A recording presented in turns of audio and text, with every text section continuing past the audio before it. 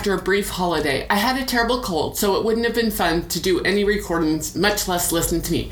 So much is going to happen this year for Fraudish. I'm very excited to introduce Phil Davis and Katie Intrater from @Data. This episode is all about email etiquette, email addresses, sticky emails. Do you still have your first email address? I do, but I'm not going to tell you. I would also like to take this time to announce the relaunching of my newsletter. This will be a bi-weekly newsletter. Use your email to sign up. Get it? And ChatGPT will not be writing it. So let's get started with Phil and Katie.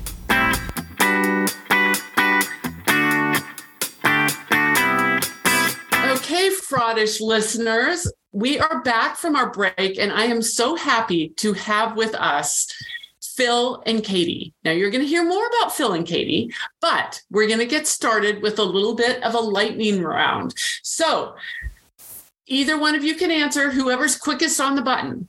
When I say fraud, what do you think of? So, immediately, I think of some malicious intent. Okay, like it. Malicious and intent. Okay. How about pop culture and fraud? Yeah, I mean, so obviously there's the guy from FTX who defrauded everybody in the crypto space. One of my coworkers was telling me today about a company that JP Morgan acquired. This is a really interesting story. Frank Bank, that I had not heard of, where they created a fake list of customers saying that they had many, many millions, and really they only had a couple 100,000. So I think there's a lot of stuff happening in our daily lives that's, fraudulent and surprising. Not to mention that the young woman who created the fraud, if you went to her LinkedIn page, she has the most legitimate LinkedIn page you've ever want to see.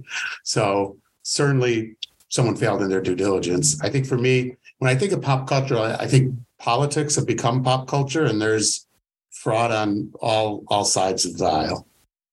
Yeah. I think there might be a story or a documentary that's going to come out about JP Morgan's latest misstep or lack of due diligence, or we like to call it don't diligence. Yes, so it definitely was. As a email veteran, there's like 5 ways you could poke holes in their assumptions. Okay, that is the perfect segue. Okay, so Phil, why don't you introduce yourself first, and then Katie, and give us a bit about not only your company @Data, but how you got to where you are. Sure, very good. Yeah, so I'm Phil Davis. And I'm our Chief Business Revenue Officer. I joined @Data 9 years ago when they acquired my company. I was the CEO of Rapleaf at the time. I've been in the email space for 21 years. Back before there was canned spam, you could send out 200 million emails in a day. No one blocked you. Most of these ESPs weren't around. It was kind of like a Wild West, and email was super cool. Like, people were like, wait a second, I can mail an offer to my customer. And it was like super exciting, right?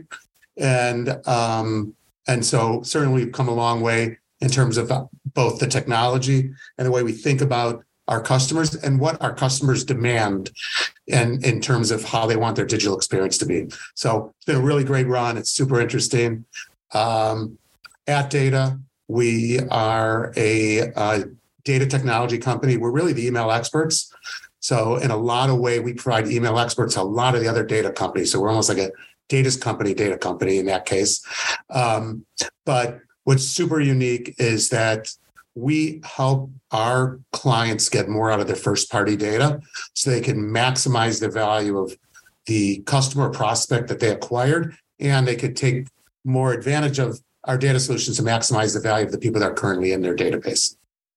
And then Katie and I have been working together for 9 years, the day we came together. So I'll let Katie introduce herself and talk about that. It's actually kind of a funny story. So we started the same day, but actually met probably 11 or 12 years ago on an airplane on the way to a conference down in Miami. I was working for a different company in their email marketing department, and Phil sat next to me, and we started just chatting, being friendly.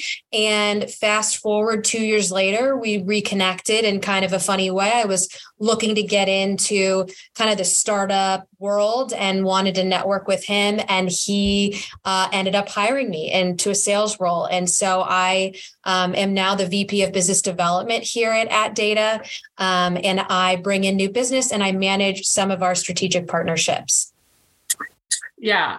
I just love your story. And we talked about this. We did a pre-call and we talked about this. And I have met people on airplanes, but I haven't gotten a job yet. But I love this. Like, I mean, pretty great. Yeah, because I'm all about networking. Yeah, well, when she came and she was like, hey, I'd like to get some career advice, how to get into the startup world. And my advice to her was to kill her resume, don't do anything, and come work for me. And here we are 9 years later. So yeah, it's a good one. You never know who you're going to meet, and it pays to be friendly and kind to people that that you end up sitting next to, whether it's at a conference or it's on an airplane or wherever it may be, because you just never know when you could run into them again. So yeah. And I can't remember, I think it might be Francesca Gino who just did a LinkedIn post about your connections for getting jobs aren't your like close connections. They're actually kind of a little bit removed. And I would say meeting someone on an airplane is a little bit of a removed connection. Just a bit. Yeah, absolutely. Yeah. Yeah. We had never met prior and, now we're incredibly good friends. So it worked out well. Okay. I got to ask this question. Were you back in lemming class or in first class? We were back in lending class. In fact, we were in an exit row. So we also were prepared to save everybody on the flight if necessary. Oh my God. That is so awesome. I love that. Okay. So at Data email. Now, we also asked this question before. I have 5 emails. So can you give us some statistics about like how many emails and Katie, we had also talked, you'd used the word sticky and that just stuck with me. Haha. Yep. Yeah. So obviously at Data, we've been around for 22 years at this point, and we've built out this universe of email addresses tied to postal addresses. And so what we've really sort of figured out is that every individual has somewhere on average around 5 emails. Sometimes they might have more, sometimes they might have a few less. But what we're able to identify is typically their most active and deliverable and most widely used email address. And what we decided 22 years ago, our CEO, is that PII and sort of the input field of tying data to things is always going to be changing, right? But he sort of put all of his chips down that email was going to remain the stickiest. And it's true. Email still now is the stickiest form of communication in terms of no matter what job you're at, no matter where you live, you're going to keep your personal email. And so that's kind of how we've built our business, and even our fraud business as well, is all tied around a particular, your email address. Yeah. And what's interesting is like at Data is a combination of 5 companies that came together through acquisitions or mergers. And in all cases, the CEO's vision was that an hashed email should sit at the center of the identity graph. And frankly, those were great bets to be made. Yeah, absolutely. So I signed up for something the other night on Facebook, and it was interesting.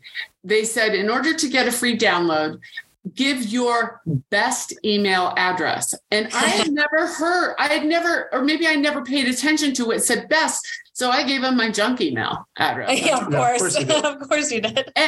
But I didn't get anything.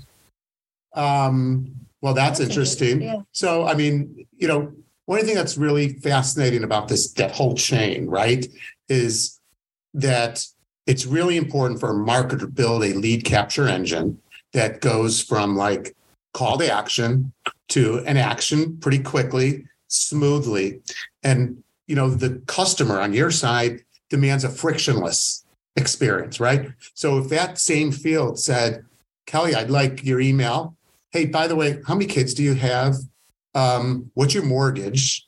And hey, it would be cool if you could share your net worth, right? Like that would be a terrible experience. Even if they were going to use the data, you're not giving that up. And so the challenge that a marketer has now is to say, look at all the weird things a consumer could put in at this moment. It's the moment of truth, right? It's like, I'm getting my prospect, or I'm getting a sale, or I'm getting an app download. It's all tied to an email. I want it to be frictionless. I want it in easily, so I can't ask a lot. But from that email alone, as a marketer, I got to make sure that I'm kicking off a safe, secure, and mutually beneficial relationship. And so that's like a really interesting thing when you think about that moment of truth. Yeah. And I don't think I've ever seen give us your best email address. It kind of threw me off. And I was like, I'm not giving you my best one. I'm giving you my junk one. Cause I mean, I get a lot of emails. So but I never got the free download. And then it was a good try. And the opposite effect happened, which is pretty funny. I don't know why you wouldn't have gotten the email unless it maybe went into junk folders. But yeah, that's a funny tactic that I've not heard. So yeah, I do have what I call my best email address. Yeah. And I only give it to my best people. Right. Right. So that's where it kind of helps that we do have, those different levels of emails. We just know which one is the most actively used. And if we've never seen an email address before within our, entire billion record database, that to us is a very high indicator of potential fraud or, a risky email coming through. So that in itself is a huge, red flag for us. Well, and then another thing that I've noticed, and I want to get to a case study, but another thing I've noticed is like people make jokes about say you're an attorney or an accountant and you're like John Smith at yahoo.com or, Mary Smith at even like hotmail.com. It shows a lot of people think it's very unprofessional. What do you guys think about that? In terms of just having first name, last name like that, or? Well, just using like at yahoo.com or at hotmail.com instead of like John Smith at johnsmithcompany.com. So, okay, I got it. So a lot of small businesses will use a personal domain as opposed to creating its domain. I think it's very easy to create a company domain email address these days that it's not that it's unprofessional, but my perspective is that people would be more concerned about the reputation of the organization. Is this something that the person's committed to doing? Are they going to be in this business for a while? Like if I'm looking for a lawyer and I need an estate planning, I want a relationship with somebody. I want to know they're going to be around. And so I probably would pass on it. So I'm not sure that's unprofessional, but I think it's telling of their commitment to the business that they're in. Yeah. That makes sense. Oh, I like that. And now people go even further. They judge individuals based on what they're using, right? Oh, yeah. So they might, right? And that I don't think is necessary. I don't do that. Some people are attached to their first AOL email address and they are glad they still have it. He's talking about his wife, who true. Very much still has her AOL email, and neither of us understand why. Well, it is true. I don't understand that. My husband never had a personal email address until probably 2 years before he died. Like he just always used work. Yeah. And I'm like, dude, no, do not. But you know what? If you're over 50, the first email you got was a work email. And you when you got a personal email, it was tied to your ISP. And anytime you change your ISP, to change your email. So, your work email was stickier. And so, especially if you work for yourself, a lot of people over 50 use a work domain as their personal email because of that. Certainly, Yahoo was probably a game changer in helping somebody get in. Gmail really took it to another level so that you could have a portable address that went with you wherever you went. Yeah. But that was a game changer because from a PII perspective, up until then, the best PII was your home address. But somewhere around 8 years ago, if you want the stickiest PII, you fell to your domain, a Gmail address is the stickiest. Yeah. Yeah. So let's have you guys discuss a case study where emails and fraud came together. Collide? Yeah. Yeah, collide. So how about I set the stage and you take the case? Sure. All right. So again, there's a couple places where email and fraud collide. And so the two places that really are obvious though, is at registration, right? So you bring in a frictionless experience. So you're not asking much. You're asking an email. That's about it. Sometimes you might ask an email and a name. You might ask one other field, maybe an email and a phone number, but generally email only. And so that's coming into your database. And at that point, you don't know what you got. Like you could have anything, right? So that's one place. The other place that email is really important in thinking about fraud is at account changes. Suddenly you're a brand and somebody comes in and says, hey, I forgot my password. Here's my new, or I want to change my account tied to a different email address. And that's where you get concerned about account takeover, right? So I want to set the stage that those are like two places. And if you don't get the registration part right, you open yourself up to coupon abuse. You open up else to chargebacks on your credit card. You open up yourself up to return abuse, which, people don't think of those fraud as like fraud that has like a victim, but it creates a tremendous amount of money. So I want to set that stage. And then Katie, why don't you talk a little bit about ad registration? Yeah, so we have a very large fast food client of ours. And so they were having a big issue with every registration for their app across the world received a coupon for a free breakfast item. I'm trying not to say what it is, but essentially they were getting, many, many millions of new registrations and realized because they were not doing any email validation that the majority of those emails were fake because they weren't actually validating. They just simply, you typed it in, you pressed enter, and the coupon popped up on the app. And so they came to us. I don't know how long it's been now, almost, I think probably 5 or 6 years. And we have eliminated all of those bad emails from getting through, at least the undeliverable emails. And so now what we've done is we've taken it a step further to actually look at not only the deliverability of the emails, but the age and activity of an email. And so we basically were going through the process of analyzing the potential for fraud. And so we took all of their email addresses and saw a huge subset where we had never seen the email address before. So it might actually be a deliverable email, but it could have been created today, or it was a disposable domain or whatever it may be. And so we actually are not only going to be able to help identify those fake emails, but we may be able to stop the potentially fraudulent and risky individuals from creating accounts and causing problems further down the line. Right. So we were able to beat coupon abuse. And what's super interesting about the email address is when you get an email, there's a lot of information that is part of the exhaust of an email address, right? So there's the email address, we get the IP address, and we get a domain. And when you look at those three things, we could look for, right, the email activity. Have we ever seen it before? Right? Is its usage abnormal, right? So the way the velocity or the frequency of this email kind of tracks, is it abnormal? From an IP, we can look at the IP. Is this IP an IP that was recently thrown up? Is it a reputable IP address? Is it an IP that makes sense location-wise?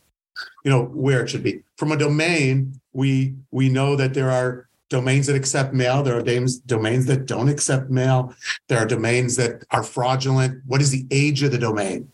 And so we're able to look at all of those things, apply some machine learning, and come up with a fraud score that is really compelling for our clients and our brands for addressing and keeping fraudsters out of their database to begin with. Okay. And you just said something there that I was like, ding, ding, ding. You said machine learning. So there is so much talk about ChatGPT and AI and machine learning.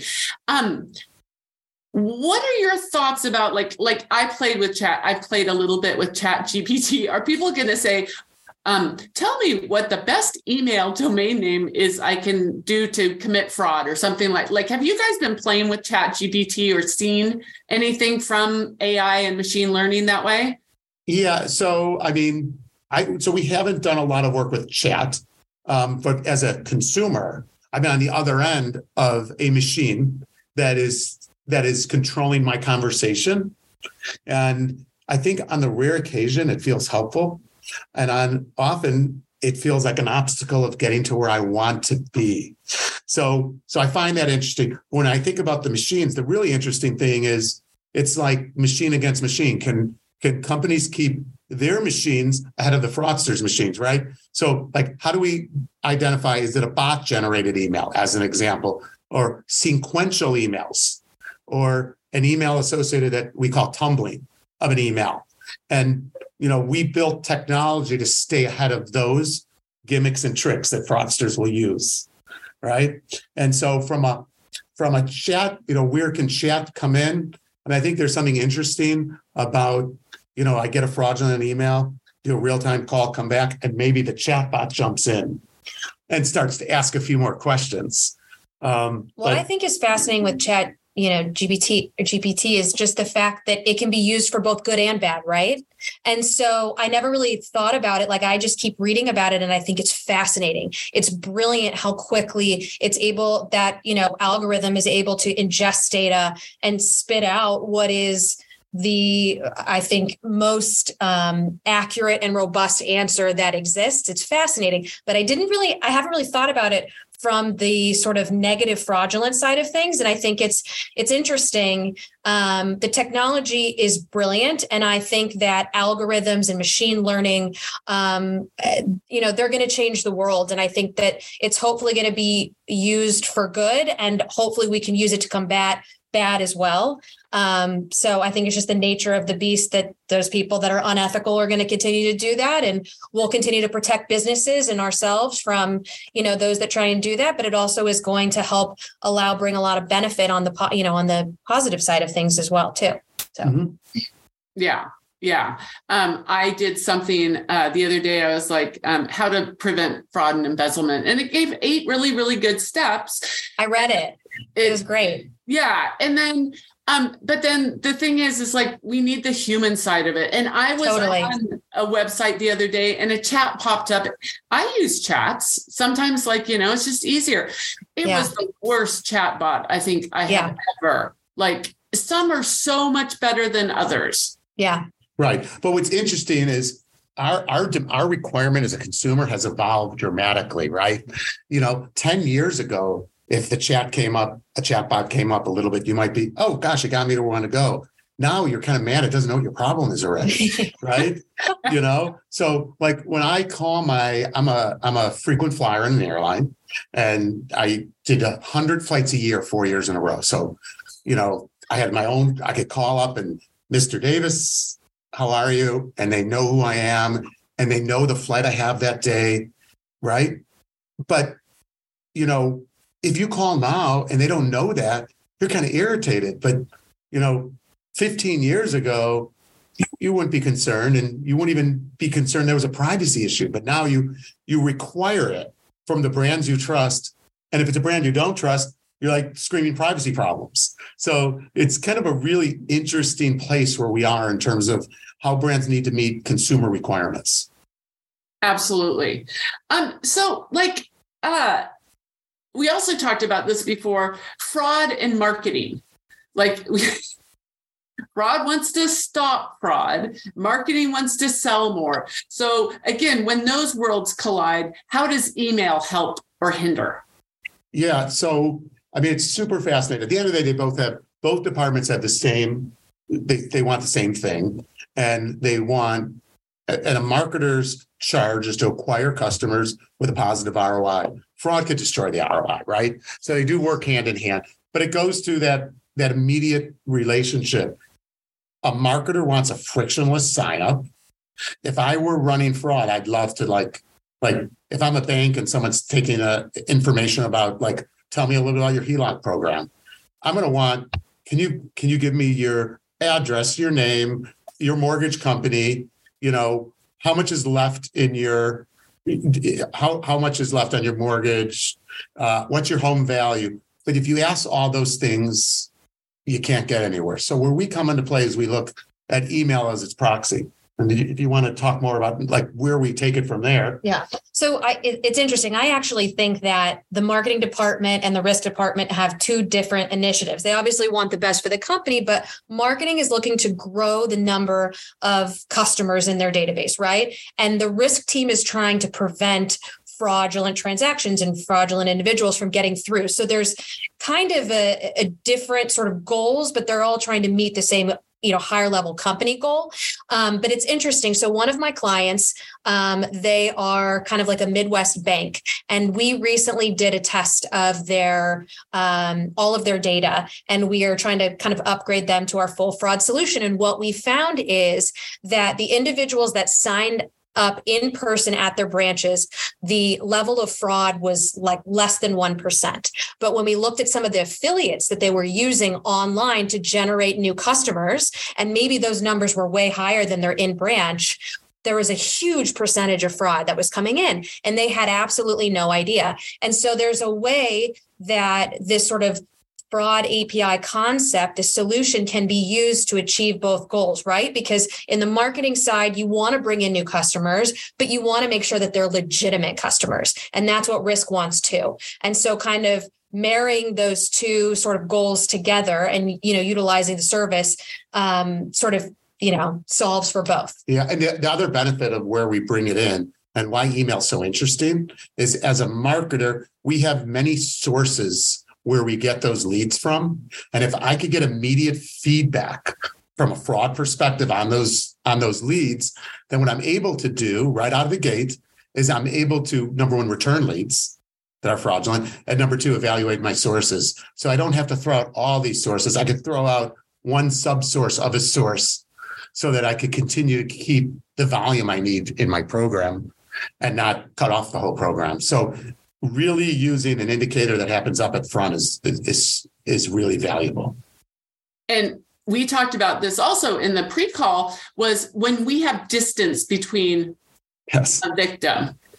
And so what you just said, Katie, is like, yeah, when the people don't have to come into the branch, I want to kind of say it's whack-a-mole.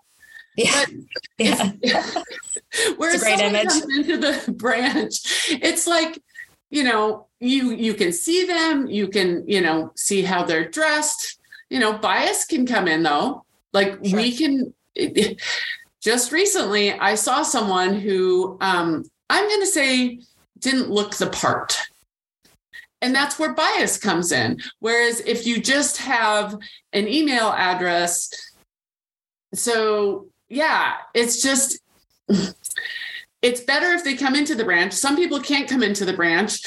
Some people don't want to come into the branch. And then, so do you get like from the marketing, say 100 great accounts, but 2 bad accounts. So you're at net ahead 98. Yeah. But the in-person, you're only going to maybe get 10. Right.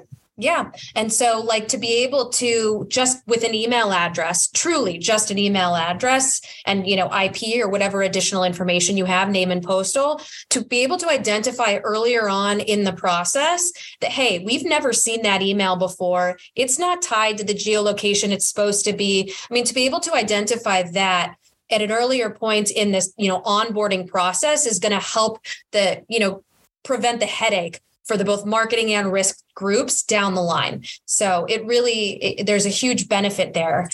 Absolutely. But also, Kelly, it's like that whole digital transformation from a consumer perspective. I mean, pre-pandemic, I know so many people who never used a Starbucks app. They went in, but then pandemic hit. The only way to get a Starbucks is with the app. And they found it pretty easy to use and they keep using it afterwards. But more importantly, as I think about the small taco stand in our community, they pandemic hit, they're out of business if they couldn't solve this problem. Like no one was coming in to buy tacos. So then they started doing delivery. They started doing takeout through the phone and it worked, but they couldn't handle the volume of takeout through the phone. And so they threw up an app. Suddenly they are taking payment online with people they don't know. They just want to make a great taco, which they do, but now they're in the business of fraud prevention. And they didn't want to be in that, but they are, because it's more likely that someone is willing to commit fraud on a small business if they can't see the owner and the people are working hard. It feels victimless. Yeah. Yeah. And as we've talked before, there is always a victim. Always. Oh, yeah. Yeah. Always. I mean, I just think the simple, I'm stealing identity so that I could open up a bunch of fraudulent credit cards. Well, that person who gets the alert that their identity is being used, they're spending hours notifying every account, and it's a headache, and it creates stress, and it's a problem, even if it doesn't cost them money, because the credit card is it's costing somebody money. But it's a real headache. And time is money. Yep. Yep. Yep. And stress is no fun. No, not at all. So, when you go to a company, and I'm just going to say a mid-sized company, which maybe mid-size is, I don't know. So, okay, you go to a company. A lot of people do you think a lot of people don't understand the value of their customer lists quite yet, like monetized wise? Yeah, I think, and especially now with the economic environment that we're in, there is so much value in somebody that is already signed up to receive information from you or has already purchased from you in the past. It's basically invaluable because right now the cost of new acquisition is expensive. And with cost cutting and budget restrictions, I mean, you really have to value your current database and make the most of it. And so I think it's even more important than ever to make sure that you re-engage with those individuals because, there's nothing more valuable than somebody that's already raised their hand and said, hi, I'm interested in your product and your services or whatever it may be, versus having to go out and buy, net new customers. It's expensive. So I think a lot of times people just kind of ignore those unengaged, individuals in their database, and there's so much value sitting there that they could get out of them.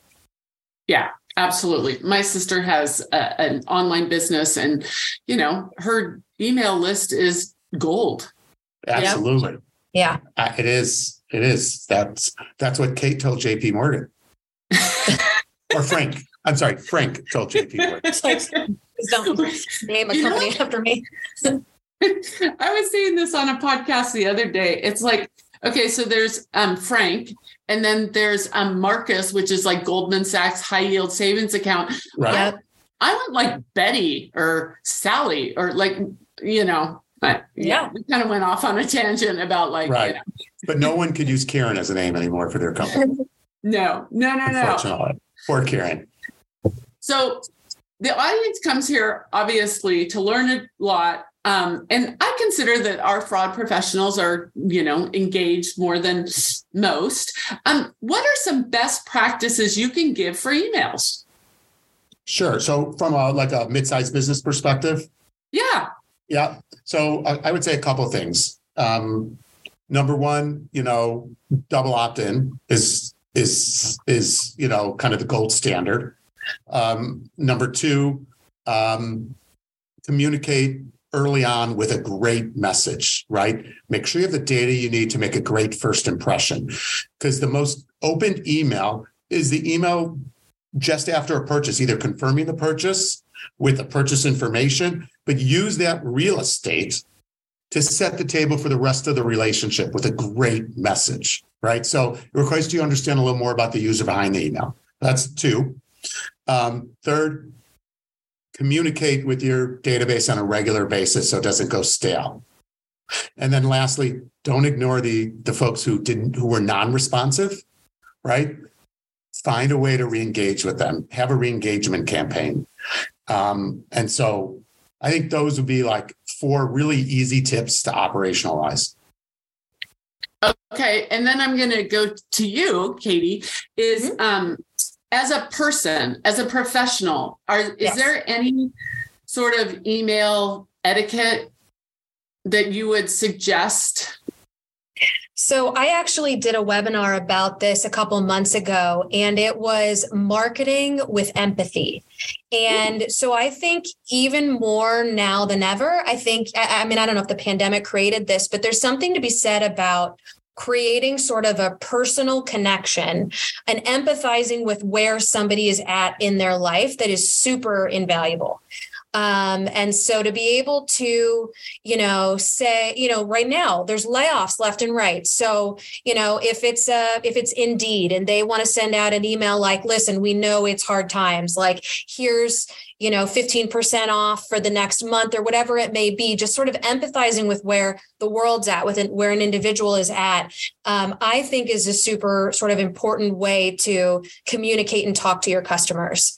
That's something that, I was an email marketer prior, and I would try and, bring that into my marketing strategy, today, if I could. Yeah, it's a super interesting thought. Now, Kelly, one of the other ways I would take that question, and I've had small entrepreneurs come to me, their businesses have just grown, and they've asked, how do I manage all the email that's coming around my company, like my inbox? And I'll talk to them and ask them a few questions. And look, here's what I always tell them. There are some cultures, they CC everybody, right? And so one of the things that will improve efficiency is only CC people who need to be on the CC. And if you are never email to a group of people without putting the person you're actually asking, to. So if I'm sending an email to Katie, but I'm CCing somebody else because I want to know, but I got to ask Katie so that I don't get 37 responses. I get the response. Because if you CC everyone responds, it just creates this really trail of a lot of extra emails. So really, being more thoughtful about, if you feel like you need to CC 100 people, it's probably a Slack conversation and not an email conversation. Oh, yeah. Yeah.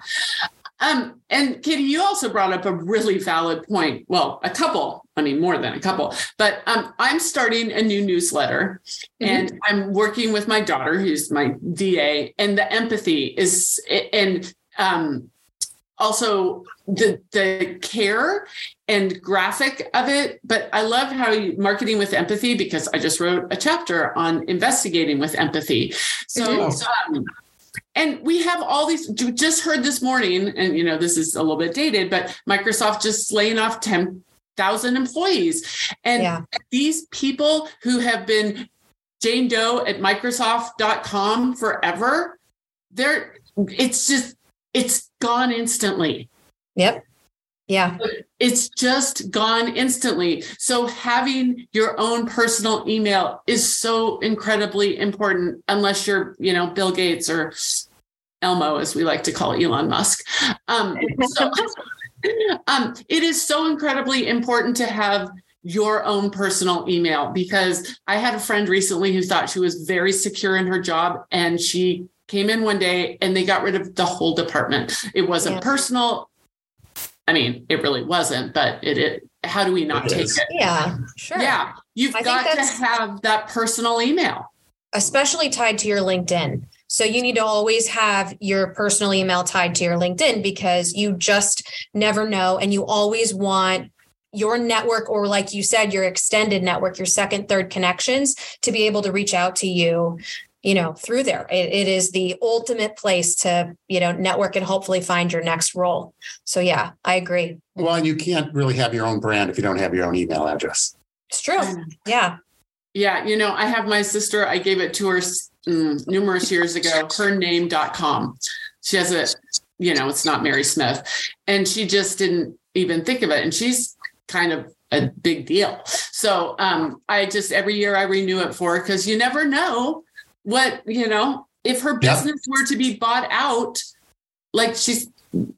so I think it's a really good gift. So what have I asked you guys that you want to get out to the audience? I always ask this question, what haven't I asked you? So I think, the question really, from a fraud perspective, is is this really hard to do? Like for a brand, is it hard for a brand to put a protection up in place right at that moment of truth? Is this going to be a monumental effort that's going to require a ton of engineers? What does it take, and how do you make it easier, Katie? So, and I think that your questions have been great, and really, on the mark. But I think you're right. So yeah, a lot of brands are sort of, hesitant to get started with a fraud prevention solution. And I think what's great about what we've created is that not only can a really sophisticated fraud platform use our service, but so can a small, company that's never had to deal with fraud before. We've created this risk score that's essentially a score from 0 to 100 that, can give you kind of a quick answer. Does this email look potentially risky or fraudulent, or does it look absolutely legitimate and valid? And so you can kind of utilize the service at whatever level sophistication that you're at. So whether you're a young startup or you're a direct brand that doesn't know much about the fraud space, or you're, a bank, a fintech company that knows everything about it, the solution exists for everyone in between. And so I think that it's not as daunting as it may seem. Right. And actually quite easy to implement for that matter. Yeah, absolutely. So, and then my last question, what's the last thing you guys Googled before you got on the call? Go ahead. Is it the same thing? No, I doubt it. Okay. I Googled our lunch menu because I ordered lunch for the team today. So I was Googling the menu for another taco place near the office. I must really enjoy tacos. He really loves tacos. I do. El Pastor, way to go. And everyone enjoyed their lunch. But that was my last Google. And mine, randomly, unrelated to this podcast, was the story of that company, Frank. I had not heard about it, and I was just reading an article about it because one of my coworkers brought it up. So that was the last thing I Googled, and randomly ties into this podcast, which is funny. It is unbelievable. Yeah, and JP Morgan, if you're out there, maybe you need to call @Data, because I don't think that would have happened had they validated some email addresses. Do you? It would not have happened if they really just maybe had us do the due diligence in about 20 minutes. We could have helped them. Yeah. That was, there's some pretty, I've been doing, after 21 years, I would have spotted the holes pretty quickly. Yeah. Oh my gosh. Well, Phil and Katie, thank you so much. I look forward to having you come back. We're going to have lots of links in the show notes. And this was great. And you know what? Email, we use nonstop. This is a really important topic. So thank you very much. Thank you so much for having us. We really appreciate it.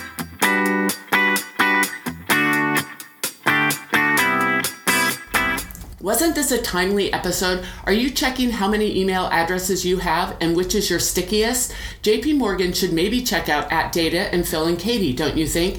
And can you believe how they met on a plane and she eventually started working with Phil? Things happen like that. I am starting my newsletter and there's a subscribe button in the show notes. Please subscribe for all things fraud. I'm finally catching up on podcast listening, and once again, Pivot tops my charts. What tops your charts? Thank you for all your support and listening. Time is money, and let's say you guys make me very rich with all your listening. See you next week.